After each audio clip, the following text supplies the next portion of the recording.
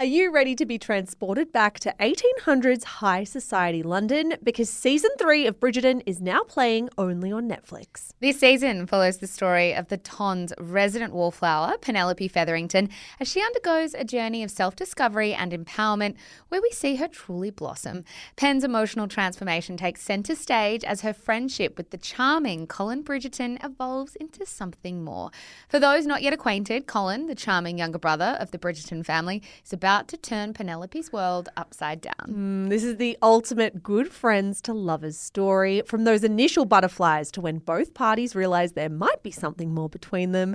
Watch Bridgerton season 3, now playing only on Netflix. Yeah, I mean, I guess I felt pressure to prove that it was all worth it. But that was more, I mean, I felt that pressure internally. I felt like, fuck, this better be worth it. You know, I've lost my best friend, who is my ex-girlfriend. Oh, I still get up there talking about it. You know, I'd hurt someone that I loved so much for someone else that I loved. And I never thought that, you know, up until that moment, had you told me that you could love 2 people at once, I would have told you that you're full of shit and pick one. But I really did love 2 people at once.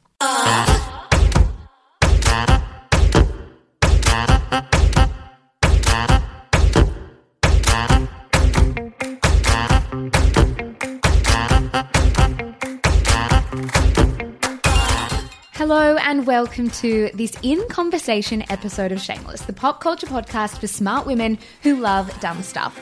If you don't know Tully Smythe by name, we bet you know her story. Rising to fast fame on Big Brother, Smythe found herself the centre of one of the original international and viral storms after entering into a relationship with a fellow contestant on the show while having a girlfriend on the outside. Some 6 years later, Tully Smythe has proved to be far more than her Big Brother story. She is now an influencer, a content creator, and a vocal advocate for mental health and people suffering from early onset Alzheimer's. Tully knows how to tell a story, and we cannot wait for you to hear the one she has to tell today. Here's Tully.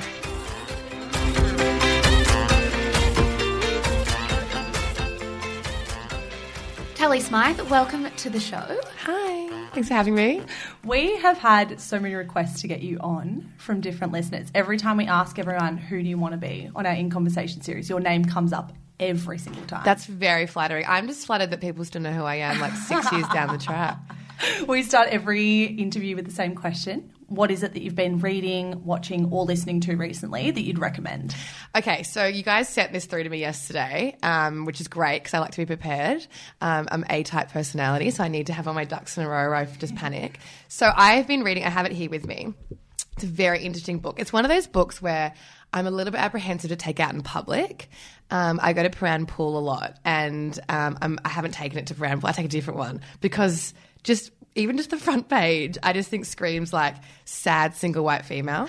So it's called Attached. And the blurb says, the new science of adult attachment and how it can help you find and keep love. Now that makes it sound a little bit like self-helpy and sad desperado, which, I mean, let's be honest, I am a bit of a desperado. But it's super, super interesting. So basically it talks about adult attachment theory. I don't know if you guys know anything about that, but basically all of us can be pushed into sort of 3 categories, generalized categories, anxious, avoidant, and secure.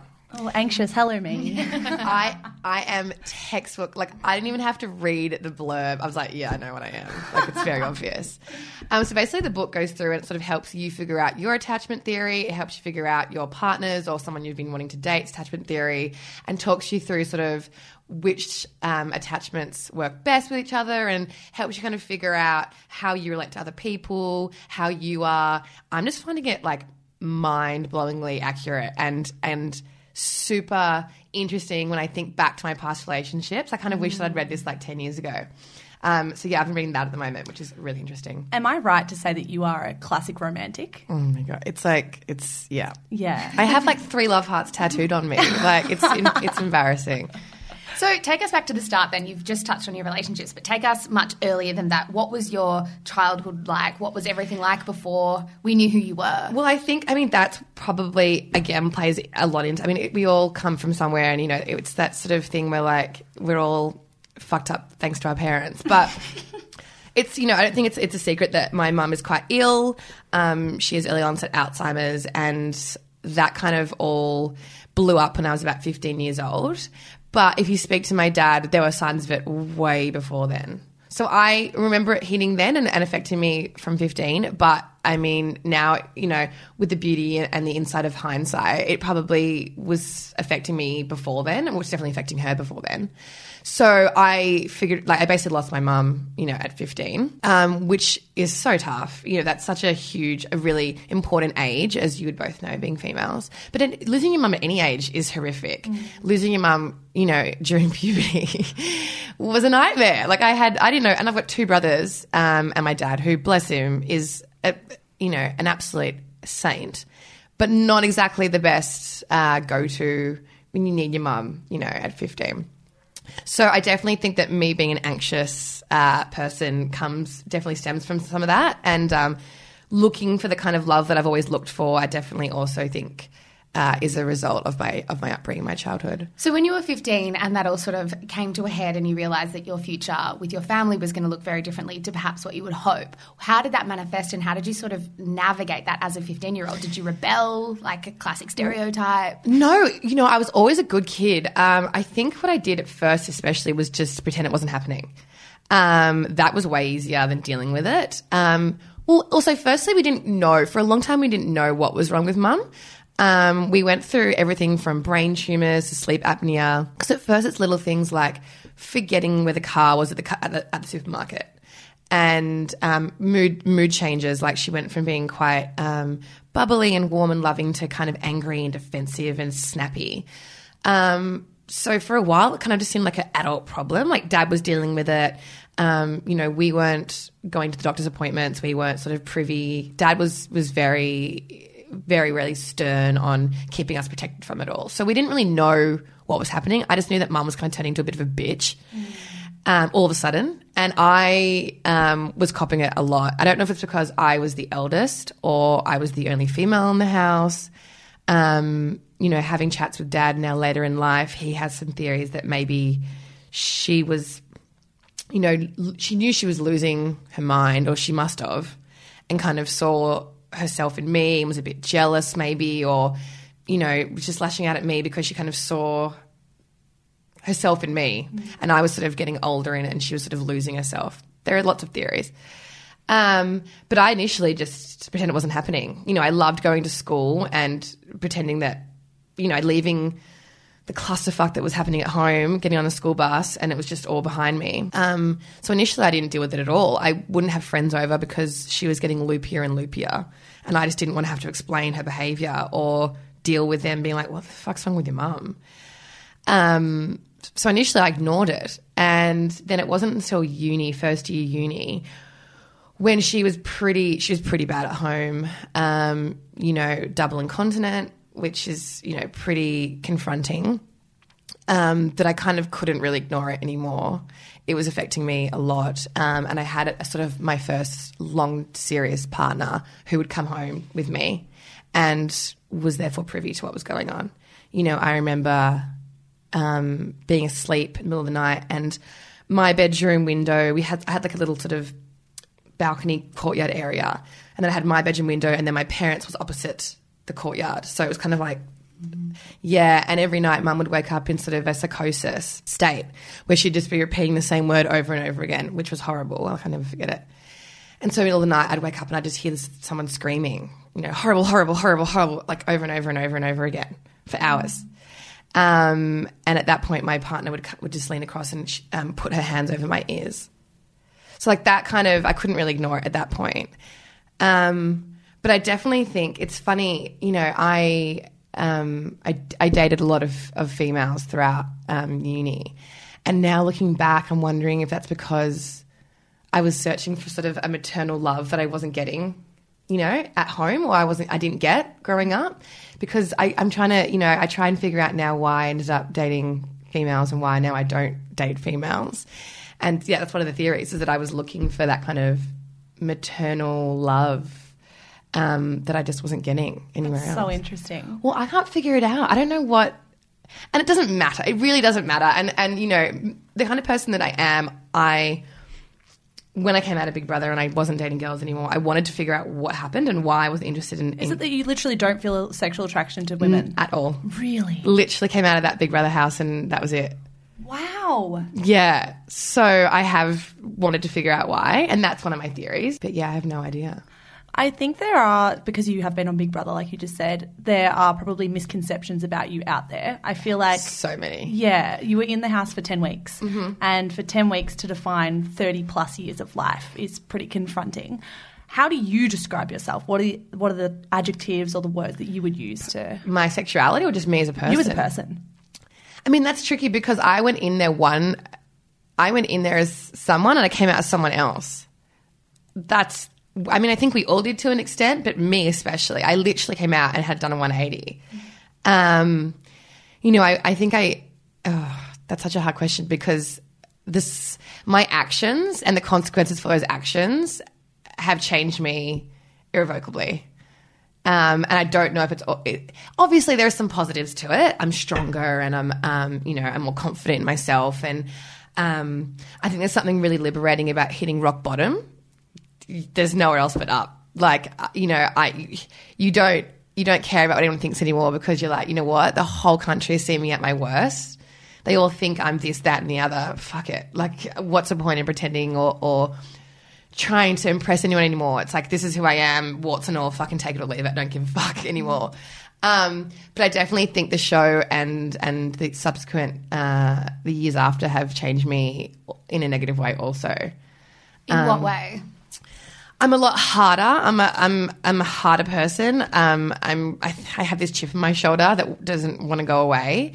I used to kind of be this, soft, like romantic. All you need is love, and everything's going to be fine. And now I'm kind of like, I'm prickly. I assume everyone's out to get me. I think that I have to prove myself. Every time I meet someone, I'm on the back foot, I assume that they think negatively about me because of the show, so I'm constantly just like ready to arc up and fight them, which I never had to be before. I didn't have to go in there assuming that they thought I was an asshole. So it's funny, I meet people and I'm out and about and I had a few drinks, and if they go, oh, so you're on Big Brother, and I'm ready to go, like I'm ready to fight them, I'm like, yes, so what? And I never was like that before, and that makes me sad. Coming up on the show, Tali talks about how she actually views her job as an influencer and whether she gets annoyed too about the nature of her own work. But first, here's a word from our sponsors. What made you sign up for the show in the first place? Because how old were you at the time? 25. So what did you hear about it? What did you know about it? And why did you want to do it? I was a huge fan of the show. Huge fan. And I've never denied that. I've never pretended like, oh, I didn't even know what it was about. I just thought it was the best show. It was. It was amazing. I can guarantee if it was on and I was probably back like a bit older back when you were, I would have gone on. I would have been maybe 15 or 16 when it was massive. Yeah. But I loved it. I was 100% I was like, when I say I was a fan of the show, I'm talking, I don't even know if you guys remember this, but like the first couple of seasons that it was on Channel 10, they had a DVD, which I bought. They had their own magazine.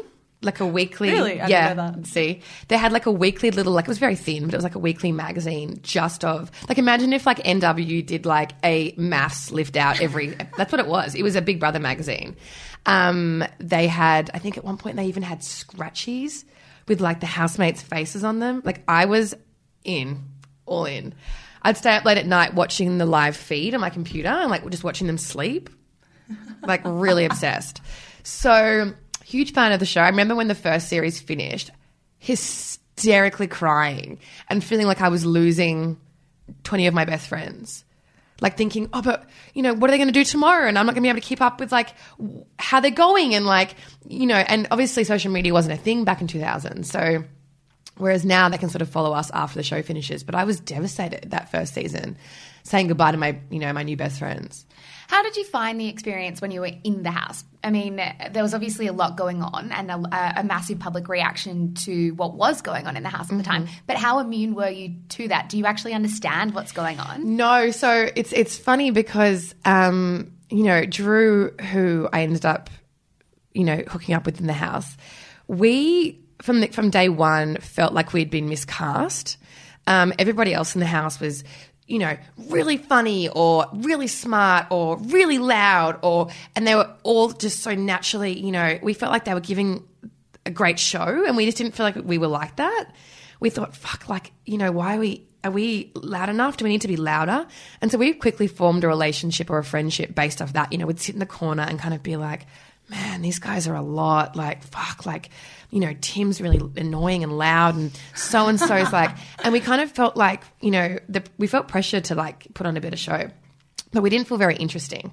And so we'd sit in the corner and we'd have these chats, just the two of us. And we honestly thought that we probably weren't making very good TV.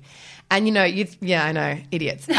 So you'd see, you know, and there were a few cameras. Most of the cameras were hidden, but you'd see quite a few of them that were out, either on big poles or on the, you know, the roof that you could see. And quite often or not, if the two of us were in a corner talking and the other 12 were together in a group, you just kind of assume that the camera's not on you. You think, oh, well, they're having a funny conversation over there. There's more of them over there. We're probably not even being filmed right now, which is so dumb, like so dumb. But that's kind of what your brain tells you when you're in there. You know, when you see 3 cameras and they're all facing the group, you just think, oh, well, no one's filming us right now. The first time that I got a taste of maybe the storm that was brewing outside the house was one of the first times I was up for nomination, and we do the live crosses, and we're told prior, hey guys, you know, Sonia's coming on in 10. We're actually told if you need to swear, get it out of your system now. And we just sit there being like, fuck, and like we just start using all the worst swear words we could think of so that we wouldn't accidentally say it when we went live. And whoever's up for a nomination, you know, she goes, oh, you know, and, you know, Michelle, how are you feeling tonight? And then, anyway, she gets to me and she goes, Tully. And then I hear this boo from the audience. And I was like, oh my God. It was so jarring. It was such a shock and such a surprise. And I remember trying to like collect myself to answer Sonia's question, but when I didn't go that night, by the way.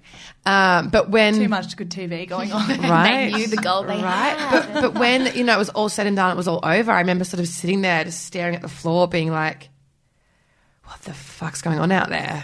And like, obviously, I had an inkling as to why I was being booed, but it was the first time that I kind of was like, "Oh shit, this is bigger than I think it is." It's so weird, but I still remember when you came out of the house and you sat down, and was Sonia hosting it at the time, wasn't it? Sonia said you've been trending worldwide on Twitter. I still remember your reaction to that because you were everywhere, like not even just Australia. This was almost a worldwide. And I think because of my the job, you know, my career before Big Brother was I was a social media strategist working in advertising. So I knew what trending worldwide on Twitter meant, and I was like, holy motherfucking shit. I was like, whoa. I was like, I'm in trouble because I knew I wasn't trending for a good reason. I wasn't trending because, you know, like I was super hot or was, you know, really funny or, you know, I knew that I was trending for a negative reason. They didn't paint it in that light on the night, bless them. But as I was watching, you know, they had this graphic with these numbers scrolling up and I was just like, oh my God, what am I in for here? So what were those first few days like? How is it a complete blur? Do you remember parts of them? No, I remember all of it. So the first stop is always, no matter what happens as a housemate, the first stop for you after you're evicted, you don't see your loved ones, yet the first stop is the show psychologist. And so you're shuffled off stage, you know, you have a quick chat to the producer, you get your mic ripped off you, and then you're taken directly to the producer. The psychologist. And so I sat in the chair and he was pretty blunt. He was like, you know, I'm going to give it to you straight. He's like, there's a lot of love for you. There's a lot of love for you out there. He's like, there's a lot of hate as well. And I said, where's Talia? Who was my partner at the time. I said, where's Talia? Where's Talia? I was like, Talia's not here. Talia's left you. And I was like, fuck, okay, yep, okay, right. And yeah, he was basically like, look, you know, there's been a lot of backlash. There's a lot of press. There's a lot of angry comments. There's a Facebook page with 60,000 followers they're giving you death threats. He's like, there's been a lot of media attention around this. How did you feel? Panicked. I felt an instant set of panic. I thought, I mean... Did you think you had ruined your life? I didn't think I'd ruined my life. I think still at that point, my main concern wasn't, and this sounds like so like martyr, but like my main concern wasn't myself. It was Talia. I was kind of ready to tackle all of that. I was concerned about Talia. I thought, fuck, if there's a Facebook group with 60,000 people that hate me, how much does Talia hate me? You know, like that was my main concern. And then after he kind of was rattling off, you know, stats and facts, and I think it maybe even came to a bit. And I was like, can I see my family and my friends? Like, who's here for me? Can I see someone? And he's like, oh, you know, not quite yet. And I'm like, no, I want to see them now. Like, I want to see, if my dad here, like, I want to see them. I need to see them. And I think he kind of realized that he probably looked like I wasn't going to stay put. And then I never forget it. He gave me 2 options. He said, look, I can give you a Valium or you can drink tonight. He's like, if you're going to go back to your hotel and drink tonight, I can't give you a calmative, but I have it if you need it. And I said, you're going to give me both. I go, you're going to give me the Valium and I'm going to drink tonight. So were your family there? Yeah, which was another bad sign because Dad had always said, look, you want to do the show, you do the show. That's fine. I'll support no matter what you want to do, but do not involve me. And that wasn't because he was ashamed or embarrassed. It was because, you know, he's had a rough life and he's got severe social anxiety now, and it was just all too much. And he didn't want to be interviewed and he didn't want to have to fly up to the Gold Coast every time I was up for eviction, which was a lot, may I add.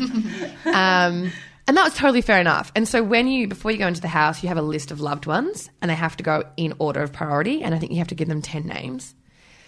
And so obviously my first loved one was my girlfriend at the time.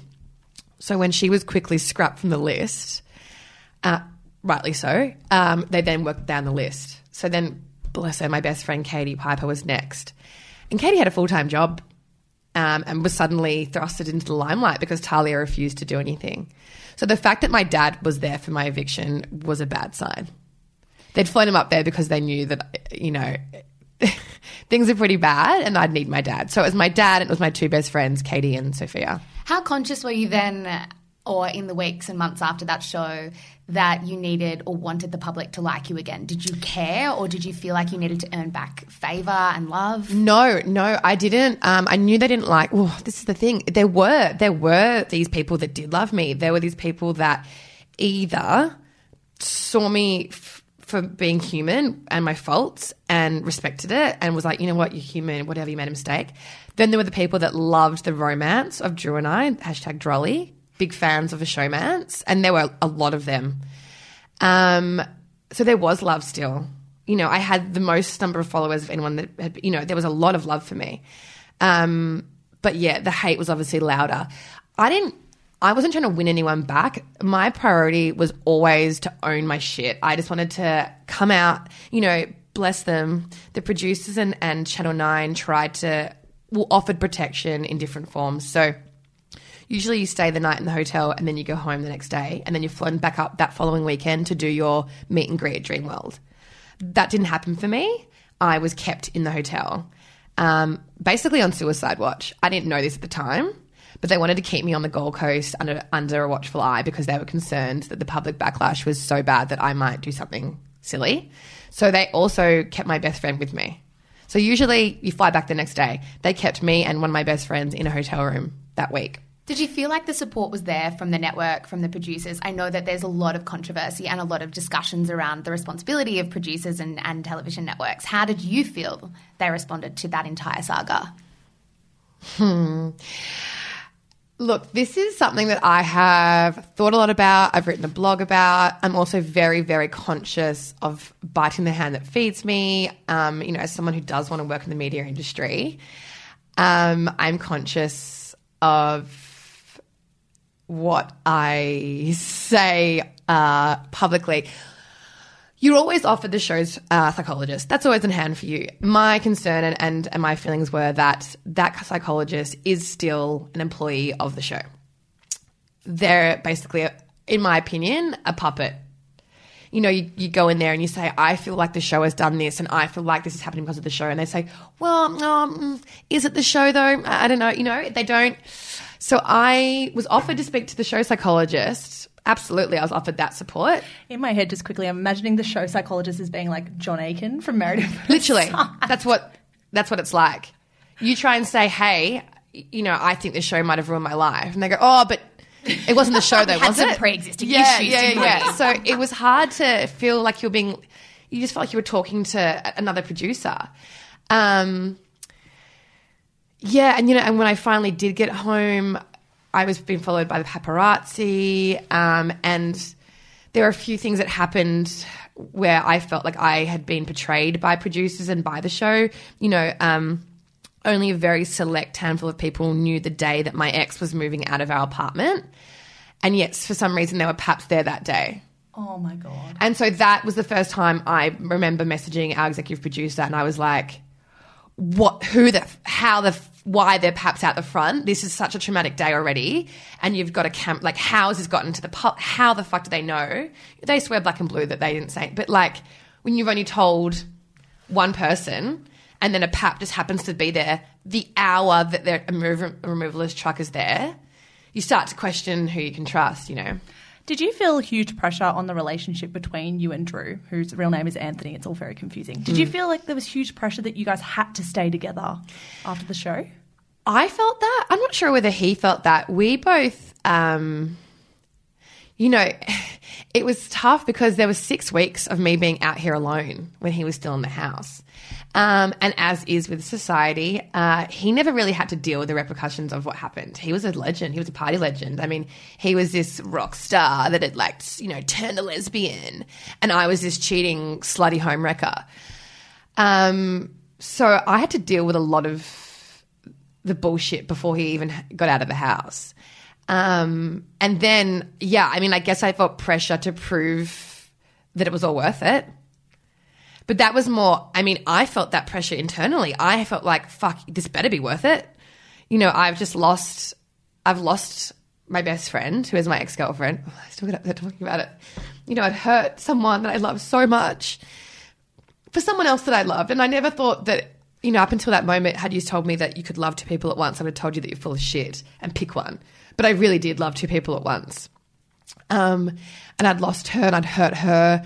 I'd lost the public's respect and any, respect that, I'd lost respect from my peers, from friends. I'd lost so much. I'd lost my dog. I'd lost my house. I was living in a house with no furniture.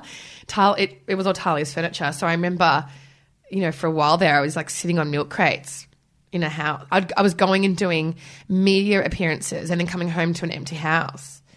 So yeah, I felt pressure to make it work. I was like, I hope this guy's worth it. And then when I moved down to Melbourne to be with him and left, and then I'd, left my home and my family and my sick mother, I felt pressure to make it work for sure.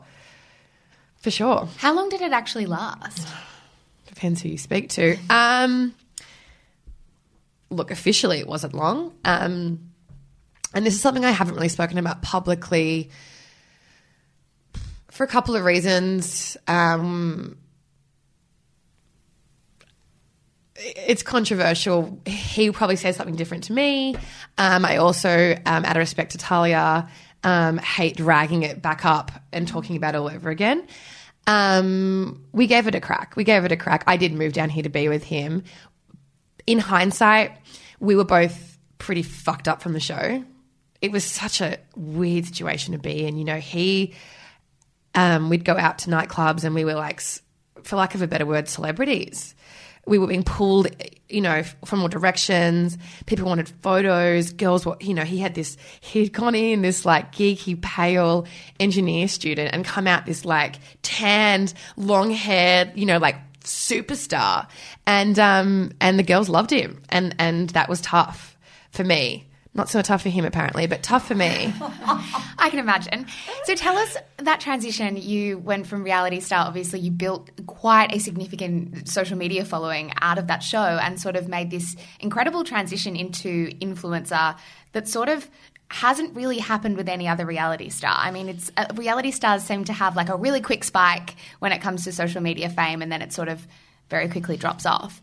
What was that transition like? How did you find yourself in that influencer space? Well, I think it's a two-pronged attack. The reason I think I'm still, I guess, relevant because we're sitting here talking today, I think it's for 2 reasons. One, we just so happened to come out of the house the moment that social media was kicking timing was really everything.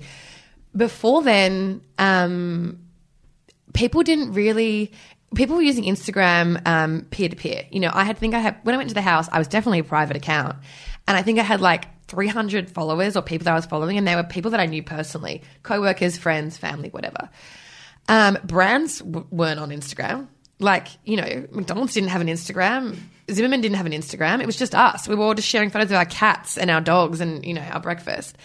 So when we came out, the show, we had a meeting with the social media guy at Channel 9, and he created our official Facebook fan page, and he got, made our Instagrams public, and we were given sort of all these tools to use.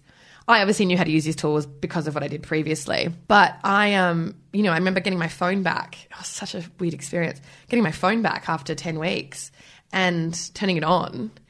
And I had because I was private, I had a gazillion friend requests on Instagram. And I was like, well, I'll just make it public. I didn't really put too much thought into it. I probably should have. I wish I had. I wish I'd kept that private and started maybe a new one. But I didn't. I just opened the floodgates. Didn't even check what I'd posted. Didn't go back and see, are there nudes there? Was there anything bad, or was it all fine? There was a few. There was a couple of my house and outside of my house that people ended up using to find where I lived. Dumb. But yeah, I probably should have gone back and checked it first, but I didn't. But yeah, I think that was, I just suddenly, and as I said, when I watched the show as a kid, my thing was I was sad I wasn't going to be able to catch up with these guys anymore. And suddenly everyone that loved me on the show could continue to follow me and continue to watch me live my life, which is what Big Brother was. You were watching me live my life. So I think that's kind of why I was popular originally. But it was also just timing. You're right. Timing does have a huge part to play, but also so does you and your personality. When you are sort of carving a role for yourself in the influencer space, do you find that there are misconceptions about that job? For one, that people find maybe influencers are lazy, for lack of a better word? Because there's a lot of discontent for influencers. People are angry almost when influencers talk about any kind of job that they have. They almost feel like, no, you just post products every day and that's it. How do you feel about that? Well, it's interesting because obviously I'm a new member to the Shameless Facebook community, and that place is freaking terrifying. As an influencer, you mean? Yeah. I'm scared. I'm scared. And I know, I don't know if this is public knowledge, but I'm sure she wouldn't mind me sharing. I know that Laura Henshaw has joined and left and rejoined a few times because they don't hold back in there. And it's so interesting because these are my people. I don't know a lot of them personally, but they feel like females that I would be friends with. I would meet at a bar and think is, really funny or great or brilliant. And then so to see them write stuff about influencer, it's, it's confronting and it's upsetting. In the same breath, I mean, I sometimes also think that influencers are I'm kind of discontent with what I do, and I kind of get it. I get it. Some days I do just wake up and take a selfie and get paid a lot of money for it. So it's interesting.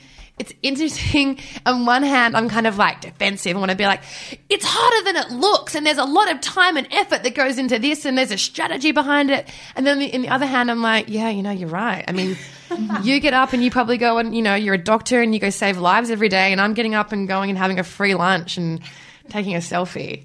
It's really interesting that you say that, because that self-awareness I don't think exists as much in this space. It doesn't. And it's funny because I go to events and I'm sitting there at this table, of influencers and models and whatever else. And I'm hearing these conversations, and I sometimes honestly just want to get up and be would you fucking listen to yourself? All of you. You're complaining about the fact that your free car, isn't the one that you wanted. And you're Range Rover. Yeah, and you're complaining that, this brand sent you a bunch of free clothes, but they're not the ones that you would have. I'm just listen to us. This isn't real life. What fucking alternative reality are we living in right now?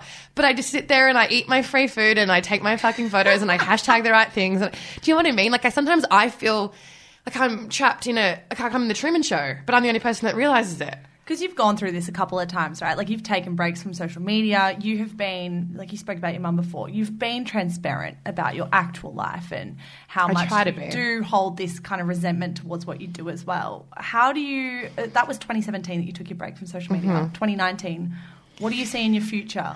Well, it's funny. I feel so sorry for my manager, because every time I have these chats, she's if you keep talking about hating this, people are going to stop paying you to do this. And I'm like, She makes a good point. and I'm like, I'm so grateful. I don't want that to be misconstrued. I am so grateful, and I am so aware of how lucky I am to do what I do. Like, I'm so lucky, and I'm so grateful, and please keep paying me to promote your products. But I just want there to be, I think as an influencer, when you have a platform, when you have a platform, you have like a public responsibility. And I think that I just wish that there were more of us that felt that way. I don't see why there can't be. Yeah, I can go to fun parties and talk about clothes and whatever else, but I really, really wish that more of us used our platform for good instead of evil. I wish we used it to spread awareness about things we were passionate about and causes close to our hearts. And I wish more of us were transparent and honest and shared the good days, the bad days as well as the good days. And that's when I really love, I fall out of love with it, and then I do something like share a really raw post or talk about my anxiety or talk about something, and then the response to that is what keeps me going, because that is always, and it's funny because brands obviously talk about engagement rate, and that's great. I totally understand that likes and comments is important. But my engagement is in my DMs, and no one can see that. Do you know what I mean? Like, if you saw my DMs blow up after I spoke about anxiety or anything else, that's where the real community is. That's where the love is. That's where the pain is. That's where the rawness is. That's what I love about it, and no one sees that. So yeah, I don't have as many followers as some other influencers, but if you could see the community that's in my DMs and these young females that, are brilliant and smart and that get up every morning even though they are crippled with anxiety, like, that's what keeps me posting, and that's what keeps me on Instagram. What do you want to be known for? Like, if people look back in a couple of years and look at this time of your life after Big Brother, what do you want people to know you for? I mean, I think unknowingly, me being more open about my anxiety, that seems to be what resonates most with my followers. I've struggled with anxiety my whole life since I was very, very little. We used to call me a worrywart, but now obviously we all know what anxiety is. And it's when I talk about that I get, I think, the biggest reaction, and I feel like I can really connect to people that follow me. What do I want to be known for? I guess just being honest and being raw and reminding people that, social media isn't real life. It's a highlights reel. It's a heavily curated version of my life. And I just want people to remember that, and to remember that, that no matter how you're you are enough. Like, you are totally enough, and just be yourself. Like, you guys also asked me, one of the questions you said that you sometimes ask is about inspirational women. And I wanted to really think about that, because immediately the people that came to my mind were people that I know. And I don't want it to sound like I am, we've all made a pact to, like, you go on the podcast, you talk about me, I'll talk about you on your podcast. But I honestly, when you guys sent that email yesterday morning, the first people that came to my head were people that I know, and some people that you've already interviewed, people that work there, women that work their fucking asses off, like Genevieve Day, who's my manager, also now your manager, who owns Day Management, Michelle Battersbury, who is just an absolute gun, and just, I have so much respect for her and how hard she works with Bumble and what Bumble do for women. Steph and Laura, obviously, who have just created this huge empire.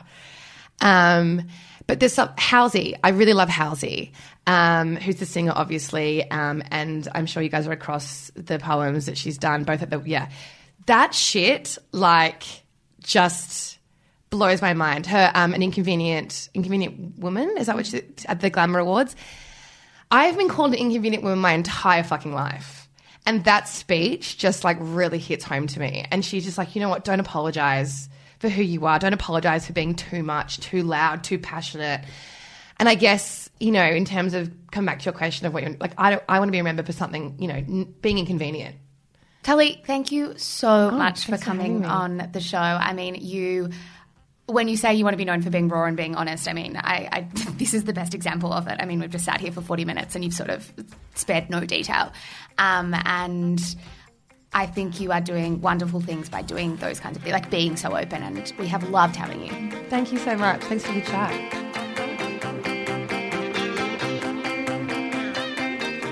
Thank you so much for listening to this very special In Conversation episode of Shameless with Tully Smythe. You can find Tully on Instagram at Tully Smythe and us at Shameless Podcast. And for those of you coming to our live show tonight presented by Shopback, we hope you enjoy this episode because we've got quite the surprise coming for you tonight. See you then.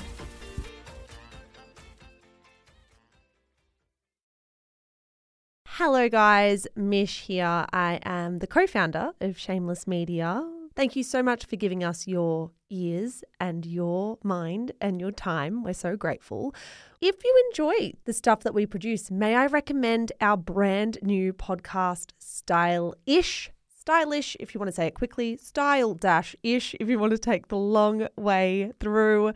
It is our podcast for all things fashion, brand, business, and beauty. If that is in your wheelhouse, if you care about style content, you will love this show. It is, of course, more than just a show as well. It is a newsletter. It is an Instagram feed. It is a TikTok account. There is so much good stuff going out on Stylish every single day, starting now. So in your favorite app, search for Style-ish. Give it a listen, give it a follow. We are an independent media company and we would be so, so grateful for all your support. That's all from me, guys. Check out Stylish and have a good one.